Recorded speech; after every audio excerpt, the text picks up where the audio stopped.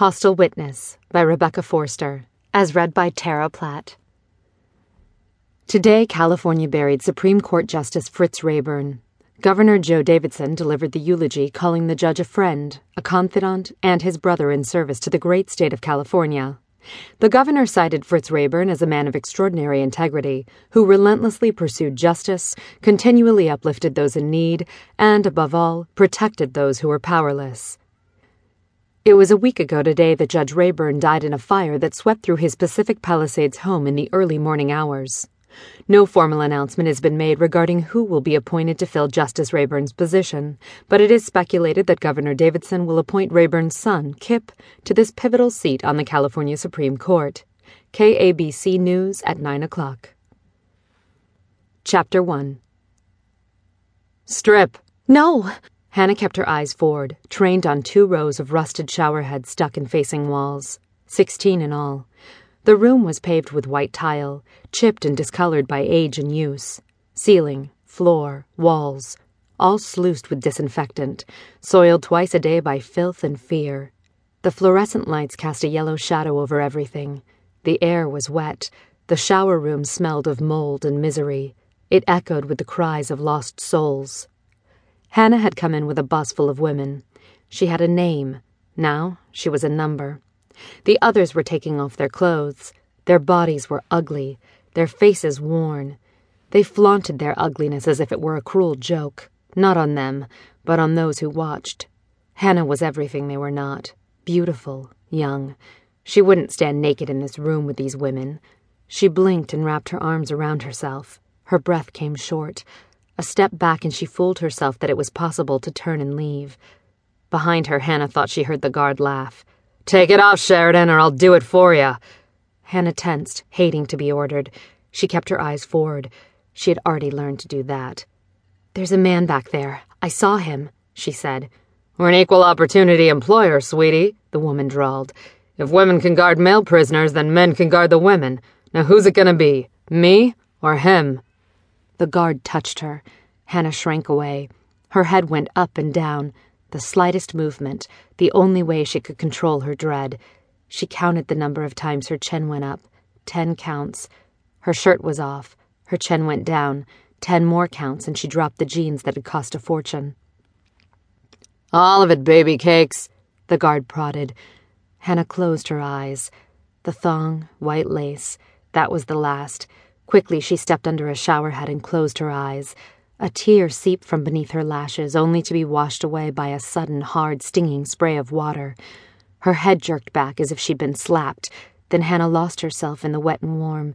She turned her face up, kept her arms closed over her breasts, pretending the sheet of water hid her like a cloak. As suddenly as it had been turned on, the water went off. She had hidden from nothing. The ugly women were turning back, looking her over.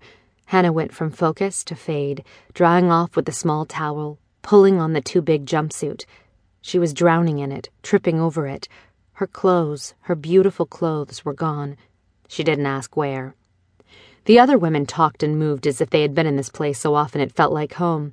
Hannah was cut from the pack and herded down the hall, hurried past big rooms with glass walls and cots lined up military style. She slid her eyes toward them. Each was occupied. Some women slept under blankets, oblivious to their surroundings. Others were shadows that rose up like specters, propping themselves on an elbow, silently watching Hannah pass. Clutching her bedding, Hannah put one foot in front of the other, eyes down, counting her steps so she wouldn't be tempted to look at all those women. There were too many steps.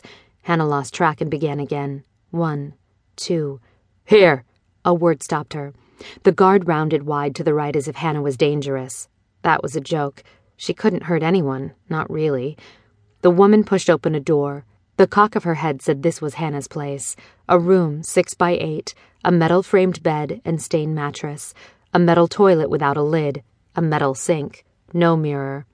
Hannah hugged her bedding tighter and twirled around just as the woman put her hands on the door to close it. "Wait! You have to let me call my mom. Take me to a phone right now so I can check on her." Hannah talked in staccato. A water droplet fell from her hair and hit her chest. It coursed down her bare skin and made her shiver. It was so cold. This was all so cold and so awful. The guard was unmoved. "Bed down, Sheridan," she said flatly. Hannah took another step. "I told you I just want to check on her. Let me check on her. I won't talk long." "And I told you to bed down." The guard stepped out. The door was closing. Hannah was just about to call again when the woman in blue with the thick wooden club on her belt decided to give her a piece of advice. "I wouldn't count on any favors, Sheridan. Judge Rayburn was one of us, if you get my meaning. It won't matter if you're here or anywhere else. Everyone will know who you are. Now make your bed up." The door closed. Hannah hiccuped a sob as she spread her sheet on the thin mattress. She tucked it under only to pull it out over and over again. Finally satisfied, she put the blanket on, lay down, and listened. The sound of slow footsteps echoed through the complex. Someone was crying. Another woman shouted. She shouted again, and then she screamed. Hannah stayed quiet, barely breathing. They had taken away her clothes. They had touched her where no one had ever touched her before. They had moved her, stopped her, pointed and ordered her. But at this point, Hannah couldn't remember who had done any of those things.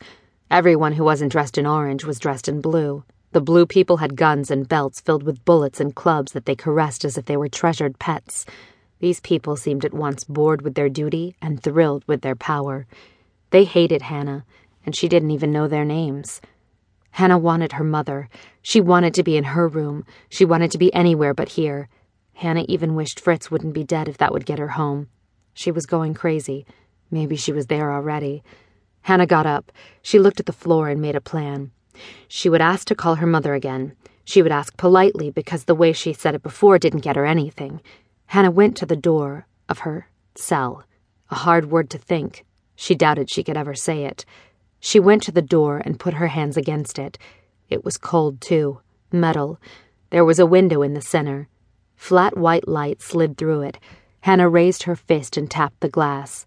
Once, twice, 3, 10 times. Someone would hear. 15, 20.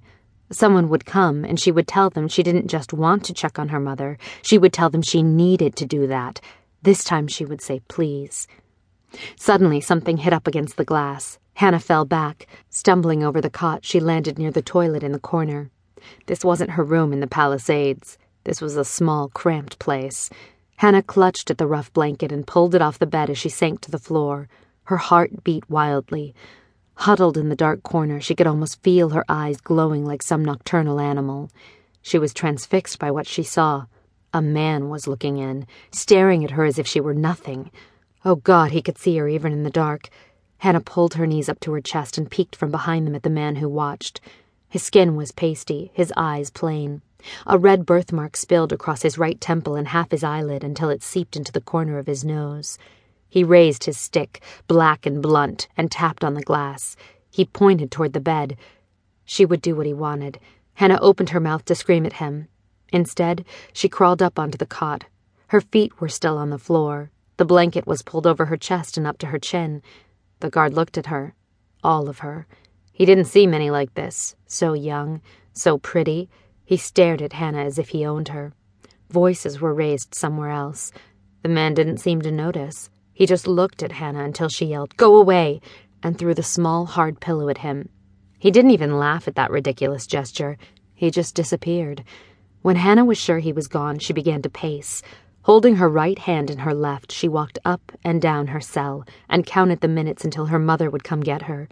Counting, counting, counting again. Behind the darkened windows of the Lexus, the woman checked her rearview mirror. Damn freeways. It was 9 friggin' o'clock at night and she still had to slalom around a steady stream of cars. She stepped on the gas, half out of her mind with worry. 100. Hannah should be with her. 110. Hannah must be terrified. The Lexus shimmied under the strain of the speed. She let up and dropped to 95. They wouldn't even let her see her daughter. She wouldn't have a chance to tell Hannah not to talk to anyone. But Hannah was smart. She'd wait for help. Wouldn't she be smart? Oh, God, Hannah, please, please be smart. Ahead, a pot of cars pooled as they approached Martin Luther King Boulevard.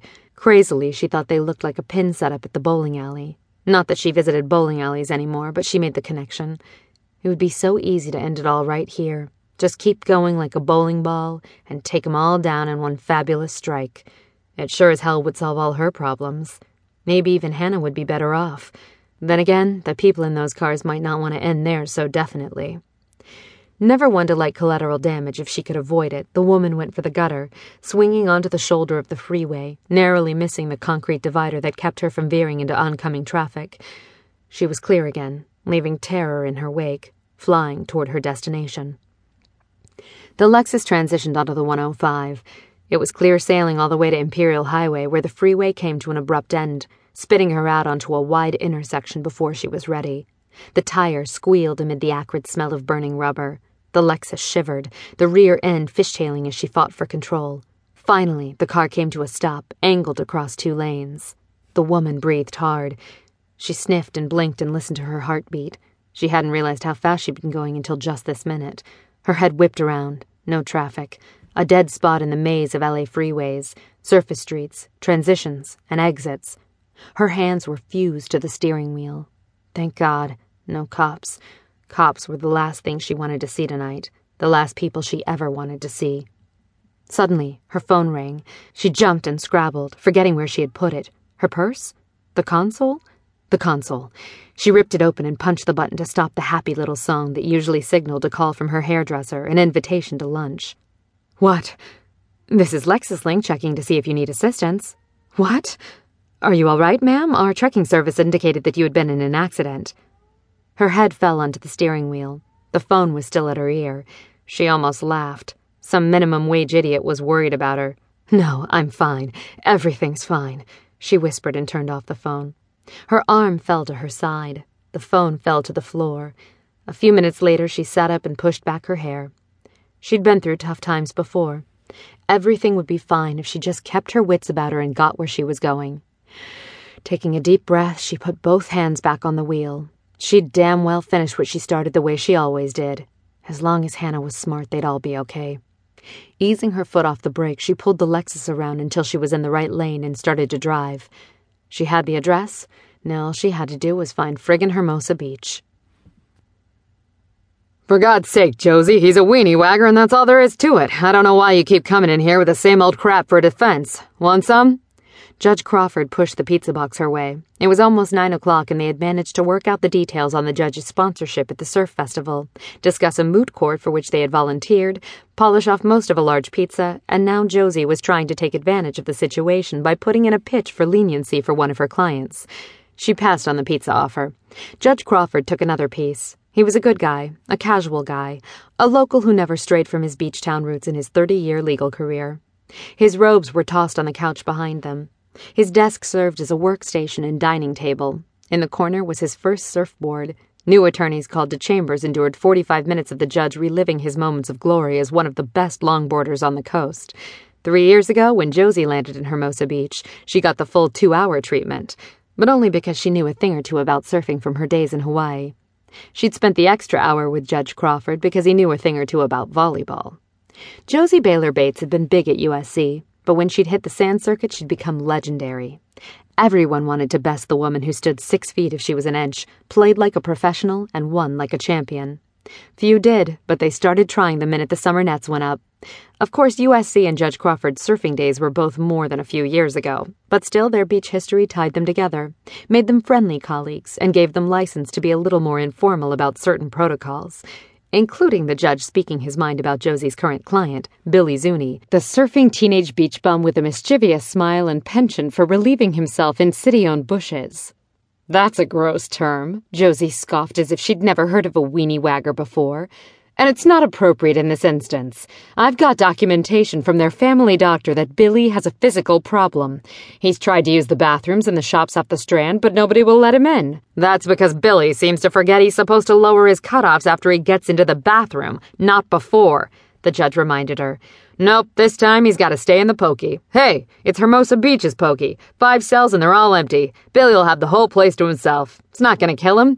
It may even do him some good. I'm tired of that damn kid's file coming across my desk every 3 months. Your Honor, it's obvious you are prejudiced against my client, Josie objected, pushing aside the pizza box. Cool your jets, Josie. What are you going to do, bring me up on charges for name-calling? Judge Crawford laughed heartily. His little belly shook. It was hard to imagine him on a longboard or any other kind of board for that matter. Listen, I understand that kid's got problems. You're in here like clockwork swearing he'll be supervised. I know you check up on him. Everyone on the beach knows that. But you can't do what his own mother can't. That's exactly the point. Jail time won't mean a thing. What if I can find someone who'll take him for a week? Will you consider house arrest? With you? The judge raised a brow. Archer, Josie answered without reservation. Judge Crawford chuckled. Not a bad idea. Sort of like setting up boot camp in paradise. That'd make Billy set up and take notice. I don't know anybody who wouldn't toe the line just to get Archer off their back. Josie touched her lips to hide a smile. Judge Crawford steered clear of Archer after a vigorous debate on the unfortunate constitutions of judges facing re-election. As Josie recalled, words such as wimps and sellouts had been bandied about freely. It wasn't that Archer was wrong. It was just that the opinion was coming from a retired cop who wasn't afraid of anything, who got better looking with age and could still sit aboard, while the judge... Well, suffice it to say, the judge had been sitting the bench a little too long. Archer might do Billy some good. Josie pushed for her plan. Or scar him for life. Crawford shook his head and pushed off the desk. Sorry, Josie, it's going to be 48 hours this time in community service. Best I can do. I'll appeal. There are 100 surfers down on the beach changing from their wetsuits into dry clothes every morning.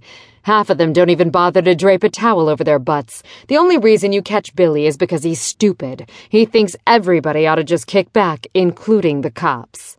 Crawford stood up, put the rest of the pizza in his little refrigerator, and plucked his windbreaker with the reflective patches off the door hook as he talked. That's cute. You still think you're playing with the big boys downtown? Josie, he chuckled. What's it been? 3 years and you still can't get it through your head that Billy Zuni and his little wooden monkey wouldn't rate the paperwork for an appeal. Let him be. They'll feed him good in Hermosa. Okay, so I can't put the fear of God into you. Josie shrugged and got to her feet. Only if you're on the other side of the volleyball net, Miss Bates. Only then. Judge Crawford ushered Josie outside with a quick gesture. She waited on the wooden walkway as he locked up. The Redondo courts were made up of low-slung, whitewashed Cape Cod-style buildings with marine blue trim. All the beach cities did business here. It was a far cry from downtown's imposing courthouses and city smells. Redondo Beach Court was perched on the outskirts of King Harbor Pier, where the air smelled like salt and sun. Downtown attorneys fought holy wars and life-and-death battles while standing on marble floors inside wood-paneled courtrooms. Here, court felt like hitting the town barbershop for a chaw with the mayor. Sometimes Josie missed being a crusader. The thought of one more local problem and one more local client made her long for what she had once been, a headline grabber, a tough cookie, a lawyer whose ambition and future knew no bounds. But that was just sometimes. Mostly, Josie Baylor Bates was grateful that she no longer spoke for anyone who had enough money to pay her fee. She had learned that evil had the fattest wallet and most chaste face of all. Josie could not be seduced by either anymore. You walking? Judge Crawford called to her from the end of the walk. No, Josie ambled toward him. Want me to walk you to your car? The judge offered. Don't worry about it. This isn't exactly a tough town. If another Billy Zuni is hanging around, I'll sign him up as a client. Okay, let me know if you and Faye are in on that sponsorship for the surf festival. Will do, Josie answered and started to walk toward the parking lot. The judge stopped her. Hey, Josie, I forgot. Congratulations are in order. It's great that you're signing on as Faye's rainmaker. Josie laughed. We're going to be partners, Judge. I don't think there's a lot of rain to be made around here. Well, glad to hear it anyway. Baxter and Bates has a nice ring, and Faye's a good woman. Don't I know it, Josie said. Faye Baxter was more than friend or peer. She was a champion, a confessor, a sweetheart who partnered with her husband until his death. Josie was honored that now Faye wanted her, and Josie was going to be the best damn partner she could be. Waving to the judge, Josie crossed the deserted plaza, took the steps down to the lower-level parking, and tossed her things in the back of the Jeep. She was about to swing in when she caught the scent of cooking crab, the cacophony of arcade noise, the Friday night frantic fun of Redondo's King Harbor Pier, and decided to take a minute. Wandering across the covered parking lot, she exited onto the lower level of the two-storied pier complex. The sun had been down for hours, but it was still blister hot. To her right, the picnic tables and the open-air restaurants were filled. People whacked crabs with little silver hammers, sucked the meat from their shells, and made monumental messes. On the left, bells and whistles and screams of laughter from the arcade. Out of nowhere, 3 kids ran past, jabbering in Spanish, giggling in the universal language. Josie stepped forward, but not far enough. A beehive of blue cotton candy caught her hip. She brushed it away and walked on, drawn not to the noise, but to the boats below the pier. These were working craft that took sightseers into the harbor, pulled up the fish late at night. They had seen better days and were named after women and wishes. The boats were tethered to slips that creaked with the water's whim and bobbed above rocks puckered with barnacles. Josie loved the sense of silence, the feeling that each vessel held secrets, the dignity of even the smallest of them. The ropes that held these boats tight could just as easily break in an unexpected storm. They would drift away like people did, if there was nothing to tie them down or hold them steady. Josie leaned on the weather-worn railing and lost her thoughts to the heat and the sounds and the look of that cool, dark water. At peace, she wasn't ready when something kicked up. A breeze, a bump of a hull, something familiar that threw her back in time. Emily Baylor Bates was suddenly there, a vision in the water, the lady of the lake. Yet instead of the sacred sword, the image of Josie's mother held out sharp-edged memories. Josie should have walked away, but she never ever did when Emily came to call. Even after all these years, she could see her mother's face clearly in that water. Emily's eyes were just like Josie's, but bluer, wider, and clearer. They shared the square jaw and high cheekbones, but the whole of Emily's face was breathtakingly beautiful, where her daughter's was strikingly handsome. Her mother's hair was black-brown with streaks of red and gold. Josie's was chestnut. Her expression was determined like Josie's, but what? What was her mother determined to do? What had been more important than a husband and a daughter? A good daughter, damn it! What made her mother, even now after all these years she could barely think the word, abandon her? Why would a woman cast off a 14-year-old without a word or a touch? There one night, gone the next morning. Suddenly the water was disturbed. Emily Baylor Bates' face disappeared into the rings of ever-widening concentric circles. Startled, Josie stood up straight. Above her, a group of teenagers hung over the railing, dropping things into the water. They laughed cruelly, thinking they had frightened Josie, unaware that she was grateful to them. The water was mesmerizing, the memories as dangerous as an undertow. Emily had been gone for 26 years. 26 years, Josie reminded herself as she strode to the parking lot, swung into her Jeep, turned the key, and backed out. The wheels squealed on the slick concrete. She knew 100 years wouldn't make her care less. Time wouldn't dull the pain or keep her from wanting to call her mother back. On her deathbed, Josie would still be wondering where her mother was, why she'd gone, whether she was dead or just didn't give a shit about her daughter. But tonight, in the 11 minutes it took to drive from Redondo Beach to Hermosa Beach, Josie put those questions back into that box deep inside her mind. By the time she tossed her keys on the table and ruffled Max the dog's beautiful old face, that box was locked up tight. The dog rewarded Josie with a sniff and lick against her cheek. It took 5 minutes to finish the routine, working clothes gone, sweats and t-shirt on, and her mail checked. Faye had dropped off the partnership papers before leaving for San Diego and a visit to her new grandson. The tile man had piled a ton of Spanish pavers near the back door for Josie to lay at her leisure. The house of her dreams, a California bungalow on the Strand, was being renovated at a snail's pace. But Josie was determined to do the work herself. She would make her own home, a place where no one invited in would ever want to leave. In the kitchen, Josie checked out a nearly empty fridge as she dialed Archer. It was late, but if he were home, it wouldn't take much to convince him that he needed to feed her. Josie was punching the final digits of Archer's number when Max rubbed up against her leg, woofing and pointing his graying snout toward the front door. Josie looked over her shoulder and patted his head, but Max woofed again. She was just about to murmur her assurances when the house seemed to rock. Snarling, Max fell back on his haunches. Josie let out a shout. Someone had thrown themselves against the front door, and whoever it was out there wanted in bad. The new door was solid, the deadbolt impossible to break, but the sound scared the shit out of her. The doorknob jiggled frantically for a second before everything fell quiet. Everything except Josie's heart and Max's guttural growl. Bending down, Josie buried one hand in the fur and folds of his head. With the other, she picked up the claw hammer from the tool pile. Standing, she smiled at Max. His eyebrows undulated, silently asking if everything was all right now. For an instant, Josie thought it might be, until whoever was out there flew at the door with both fists. Damn! Josie jumped. Max fell back again, snapping and barking. Clutching the hammer, Josie sidestepped to the door. She slipped 2 fingers under the curtain covering the narrow side window and pulled the fabric back 1/2 inch. A woman twirled near the hedge. Her head whipped from side to side as she looked for a way into the house. Her white slacks fit like a second skin, and her chiffon blouse crisscrossed over an impressive chest. A butter-colored belt draped over her slim hips. Her come-fuck-me sandals had crepe-thin soles and heels as high as a wedding cake. This wasn't a Hermosa Beach babe, and Josie had 2 choices: call the cops or find out what kind of trouble this woman was in. No contest. Josie flipped the lock and threw open the door. The woman froze, trembling as if surprised to find someone had actually answered. She started forward and raised her hand, took a misstep and crumpled. Instinctively, Josie reached for her.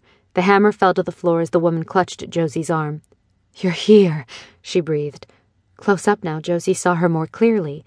The dark hair was longer than she remembered. The heart-shaped face was still perfect, save for the tiny scar on the corner of her wide lips. Those long-fingered hands that held Josie were as strong as they'd always been, but it was the high arch of the woman's eyebrows and her small, exquisitely green eyes that did more than prick Josie's memory. They shot an arrow clear through it.